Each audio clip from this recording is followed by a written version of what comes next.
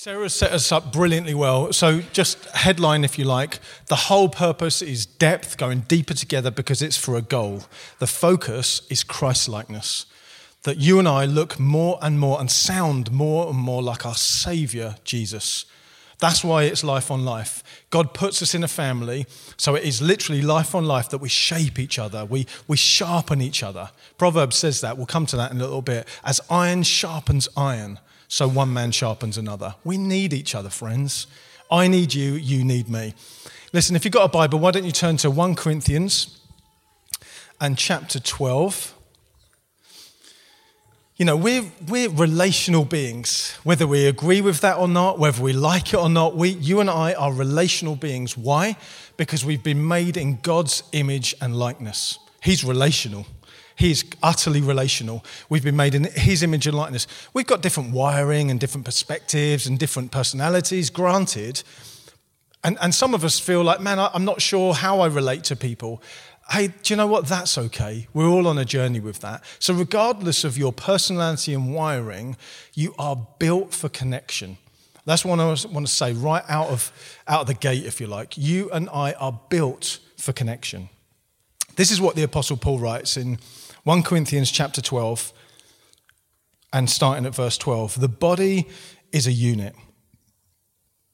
I love that. The body is a unit. It's a unit. It's made up of many parts. And though all its parts are many, they actually form one body. So it is with Christ. We're known as Christ's body now on the earth. For we were all baptized. We're going to be baptizing people next week, but we were baptized. We were plonked into, we were drenched, we were immersed into Jesus, you and I together. Baptized by one baptism, one spirit, one body, whether Jew or Greek, slave or free, we were all given one spirit to drink. I love this. I just want to pause here for a moment. That shows me that there is no hierarchy in the kingdom. There is no kind of greater or lesser individuals. We've all received one spirit. We've all been baptized by one spirit into one body, that is Jesus. And now there's just wonderful equality. So do you know what? The person you're sat next to this morning is equal to you.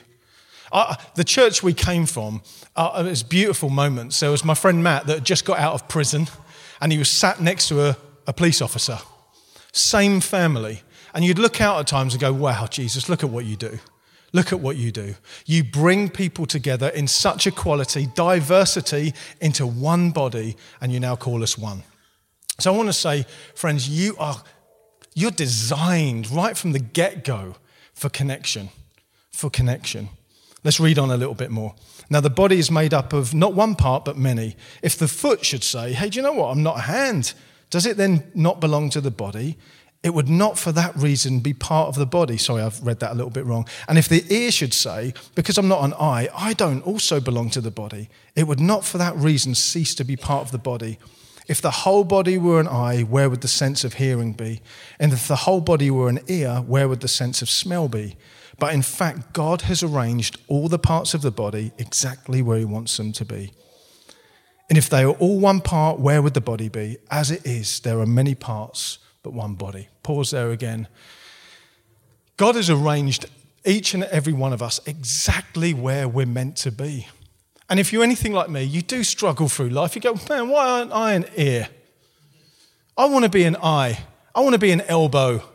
I want to be a little little toe. Do you know, I'm using that body illustrations, but we look at one another and we often feel threatened. Why aren't I like him or like her? Why don't I have those gifts or these gifts? Your life is not random, friends. God has arranged you in his body exactly where you're meant to be. And without you, the body is lesser. It's weakened. I love what Paul does. He presents the body of Christ as it's interconnected, like life on life. That's why we're calling it that. We're not just a corporation, man. We're not some sort of weird organization. We're a family. We're the family of God. 1 Peter says, we were once not a people, but now we're the people of God. We had once not received mercy, but now we've received mercy. You and I together shine the light and the reality of Jesus to a dark and broken world. We're built for connection. We are built for connection. Ephesians 2:22 says, God is building us together like living stones to become the place where he lives. Just think about that for a minute. We're not just kind of happen chanced next to each other. No, God is building us together like living stones. He's making a brand new temple on the earth. And it's so far greater than the temple that we see in the Old Covenant, in the Old Testament before Jesus. This temple, just look at people around you for a minute. It's okay. You don't have to be nervous. You can look at them however you want to look at them. Stick your tongue out, do whatever you want to do. But you are the people, you are living stones. God has chosen you as a living brick to build into his house where we connect together, where he lives by his Spirit. You want to find where God is? Look at the church. You want to know God? Obviously, we look at the face of Jesus. You want to know what God looks like? It looks like a load of redeemed people being brought together where God lives by his Spirit. If we had time to hear every single story in this room, man, we'd believe God. We'd believe God more. We'd be absolutely dumbfounded what God has done. Just my story, just your story, just your story, just your story. Unbelievable. He's brought us together because he lives amongst us. You know, anything we want to go after, life on life, whatever we do in City Group, whatever we do as a community, we want to see it first modeled in the life of Jesus. Yeah, we want to see, hey, Jesus, where are you in this? Where are you when we're talking about family? Where are you when we're talking about the body and the church? Where are you? Well, he modeled something. He lived from a base. And this base was like 12 people. This was his crew. This was his gang. This was his family. I think he modeled something to us today. That this is what I want life to look like. Life on life. We're going to do life together. You're going to ask me questions. Ultimately, the plan of Jesus with his friends was they would actually look like him. Greater things you're going to do in my name. But I want you to look like me. I want you to sound like me. So he sets it all up. So we see it in the life of Jesus, and he models relationship and depth of relationship really well. Only Jesus could say to one of his friends, "Get behind me, Satan." You got any good friendships that you can say that to? I have. I probably wouldn't say, "Get behind me, Satan." But Jesus knew his friends so much, and he was creating this relational depth where they could... You think of what the disciples did at times and what they said. Lord, shall we burn them? Should we send fire? He's like, no. You know, they built something together.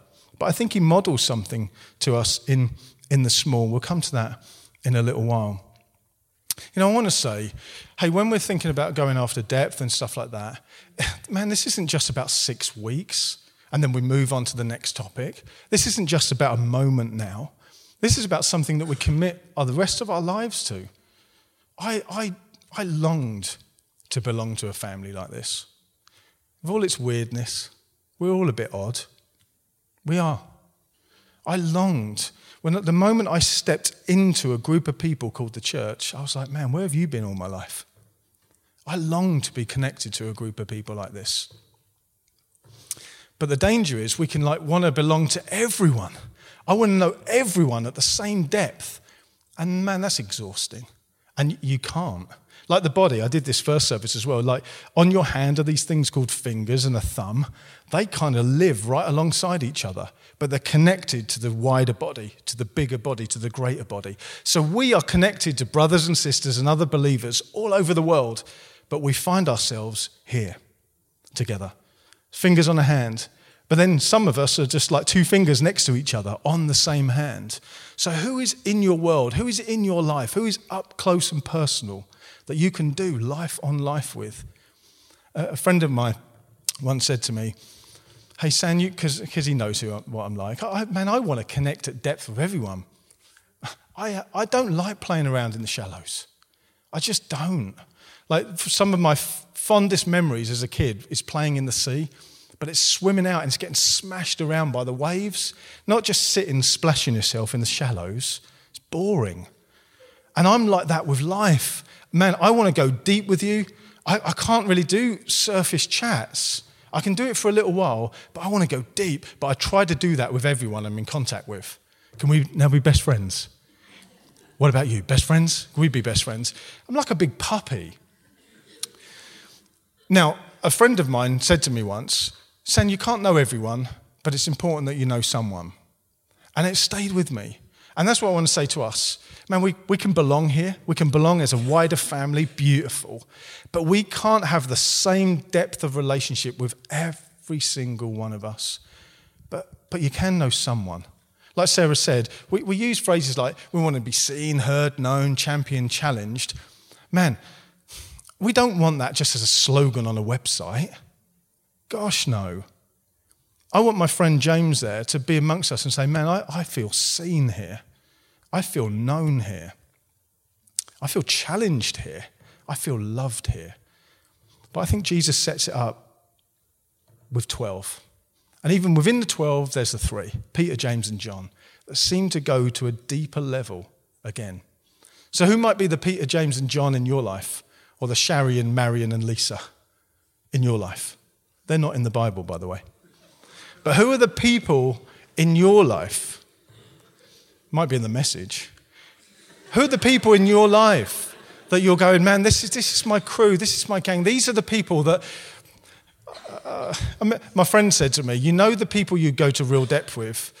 Those people, like, if you accidentally killed someone, so I shouldn't really say that, we're in church, but those people, if you did the worst thing, like you made the horriblest mistake, who's that person you'd go to? Who's that person you'd run to? Of course we say, well, it's the Lord. It's always the Lord. Like the answer for every question is Jesus. We know that, but I'm talking, let's get under the bonnet a little bit more. Like when you make mistakes, when you're hurting and you're bruised, who do you run to? Who are those people right alongside? Do you know what? We are built for commitment as well. Built for connection, built for commitment. Some of us don't think we are, but we are. We live in a society that isn't very committed to each other anymore. But I've come to realise, before I knew Jesus, I wasn't committed to anything. I'm looking at my wife knows that, because I'd fleet with everything. You know, I'm going to start doing this. I'm going to start playing drums. Phil helped me set up a drum kit to start playing drums. Didn't play drums any longer, then moved on to something else. I fleet with everything and anything if I'm not careful. But I know I'm built for commitment. And the commitment is to you guys, to one another.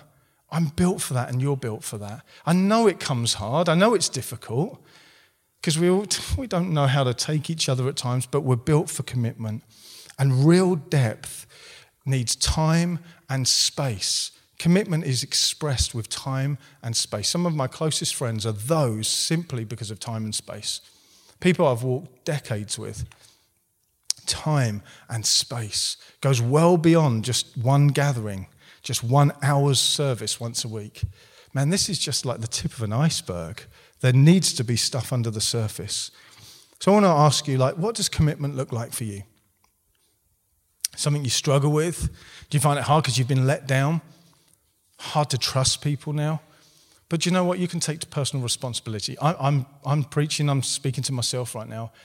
I want you to hold me to account to this. Like, I want to be committed to you. I want to be committed to my friends. Commitment. This guy called Francis Chan, he used this illustration in a book called Letters to the Church of one of the elders in his church used to be in a gang. And he said that actually gang life was really like a family. Like the commitment level was 100%. And you were committed to that gang for the rest of your life. And he said once he got saved in prison. And when he started exploring church life, he was like, oh, I thought it was meant to be a family. Actually, I was experiencing more connection to family in the gang I was part of. And he's given his life now to help church feel like a family, he says like a gang. He said, and it's much like a gang, but he says without the drugs and murder. But in terms of the camaraderie and the connection and oh no, you don't leave gang. You don't leave your gang. So he likens it to, you can imagine people going, hey, how was gang last week? But that's what we do. How was gang? Our gang was cool. Yeah, I couldn't be bothered to be at gang this week. No gang would let you do that. But somehow in the church, we sort of live in this consumer-driven society where it's like, hey, how was church? I don't know, I watched it online. I just listened to podcasts. We would never let ourselves get away with that. Like, no, I'm committed.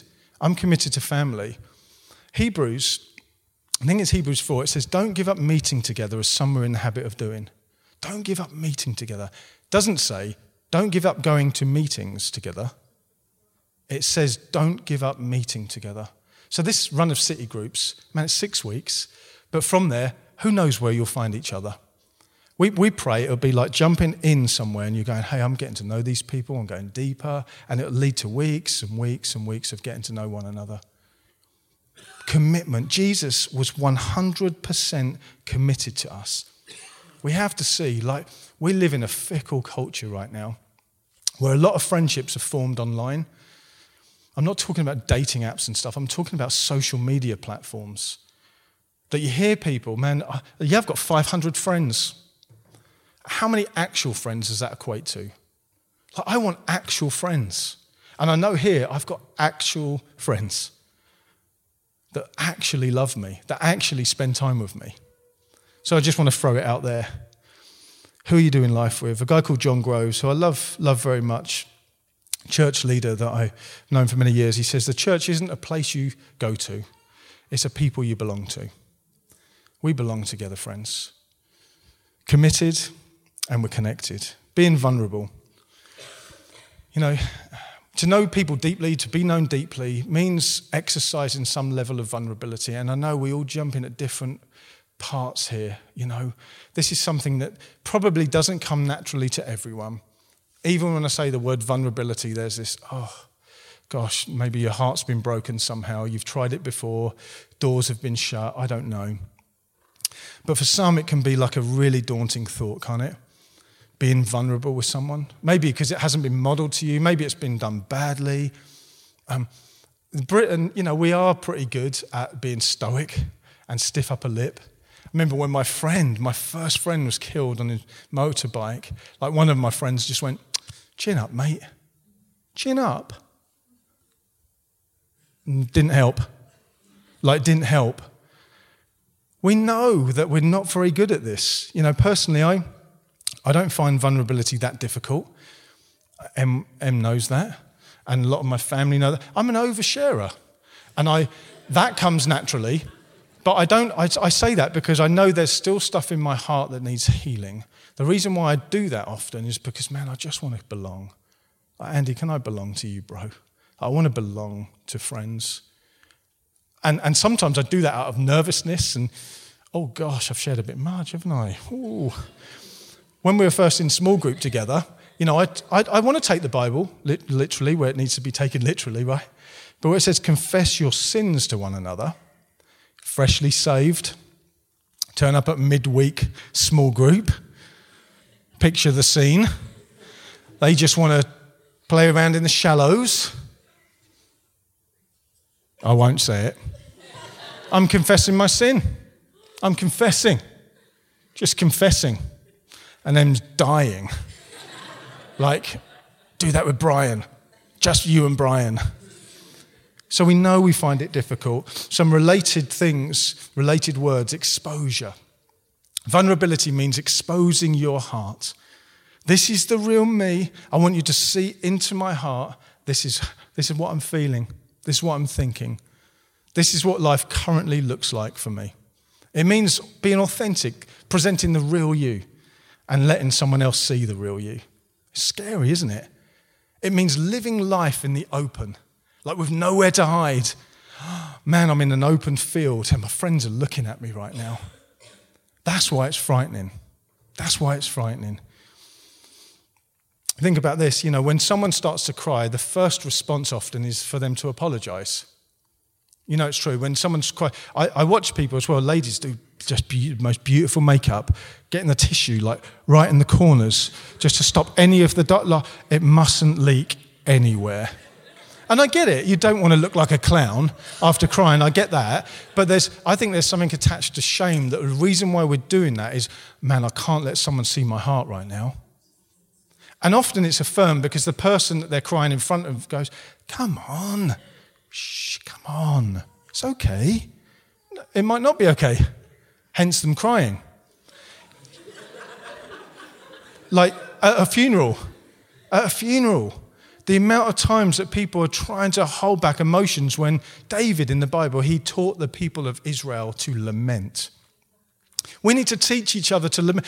Some of my most profound moments are sobbing, holding another brother or family member, just crying. It's healing for the soul, man. Healing. But it's okay being vulnerable. And the reason why we fear this is because we fear failure. I fear failure all the pigging time. All the time. And it's rubbish.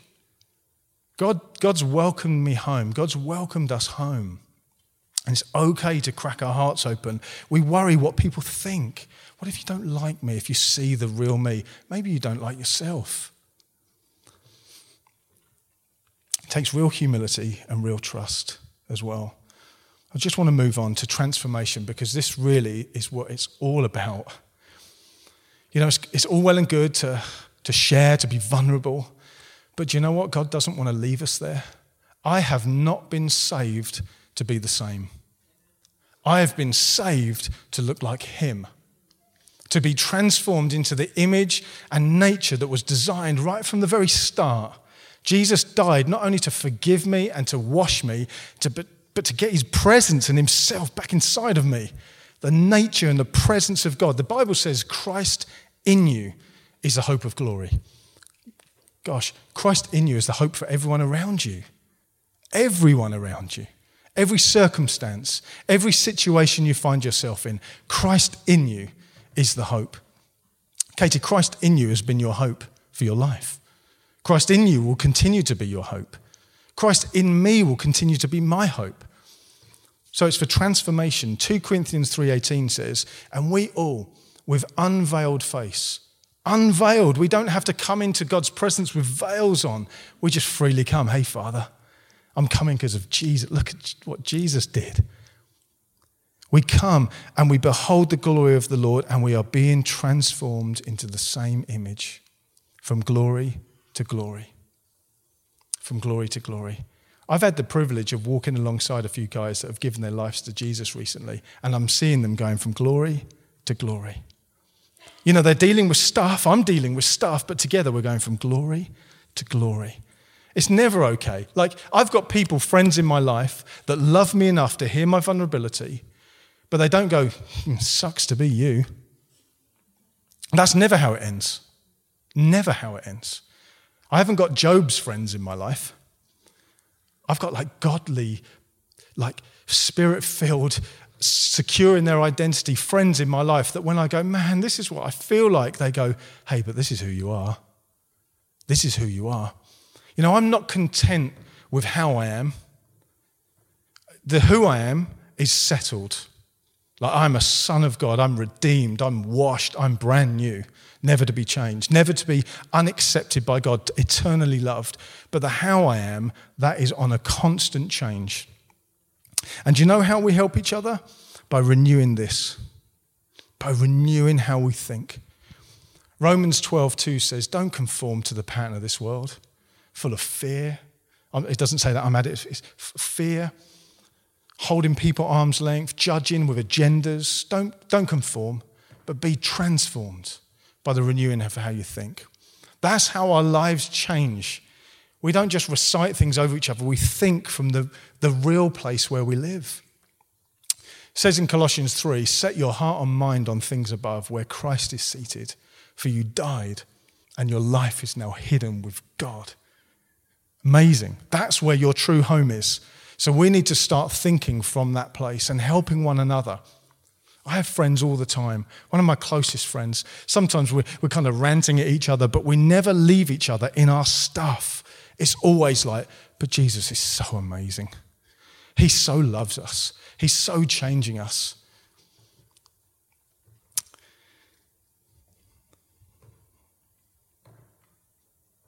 If you've given your heart to Jesus, the Bible says you've been given every spiritual blessing.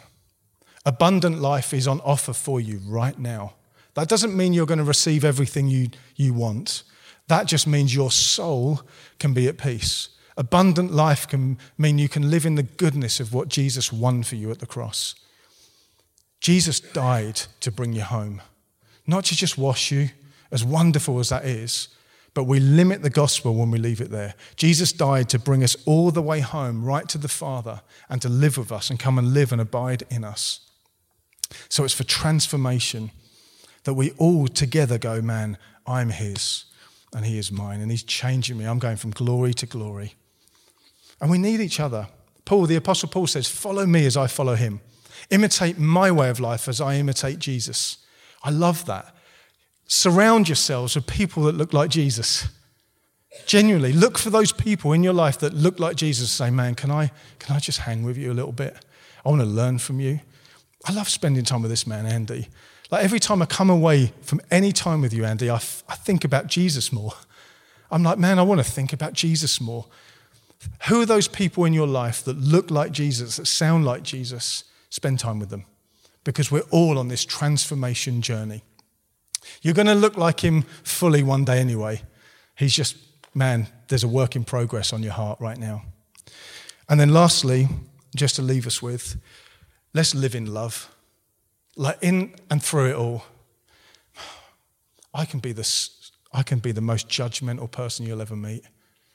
I know I don't look that way, but I criticize and judge everything if I'm not careful.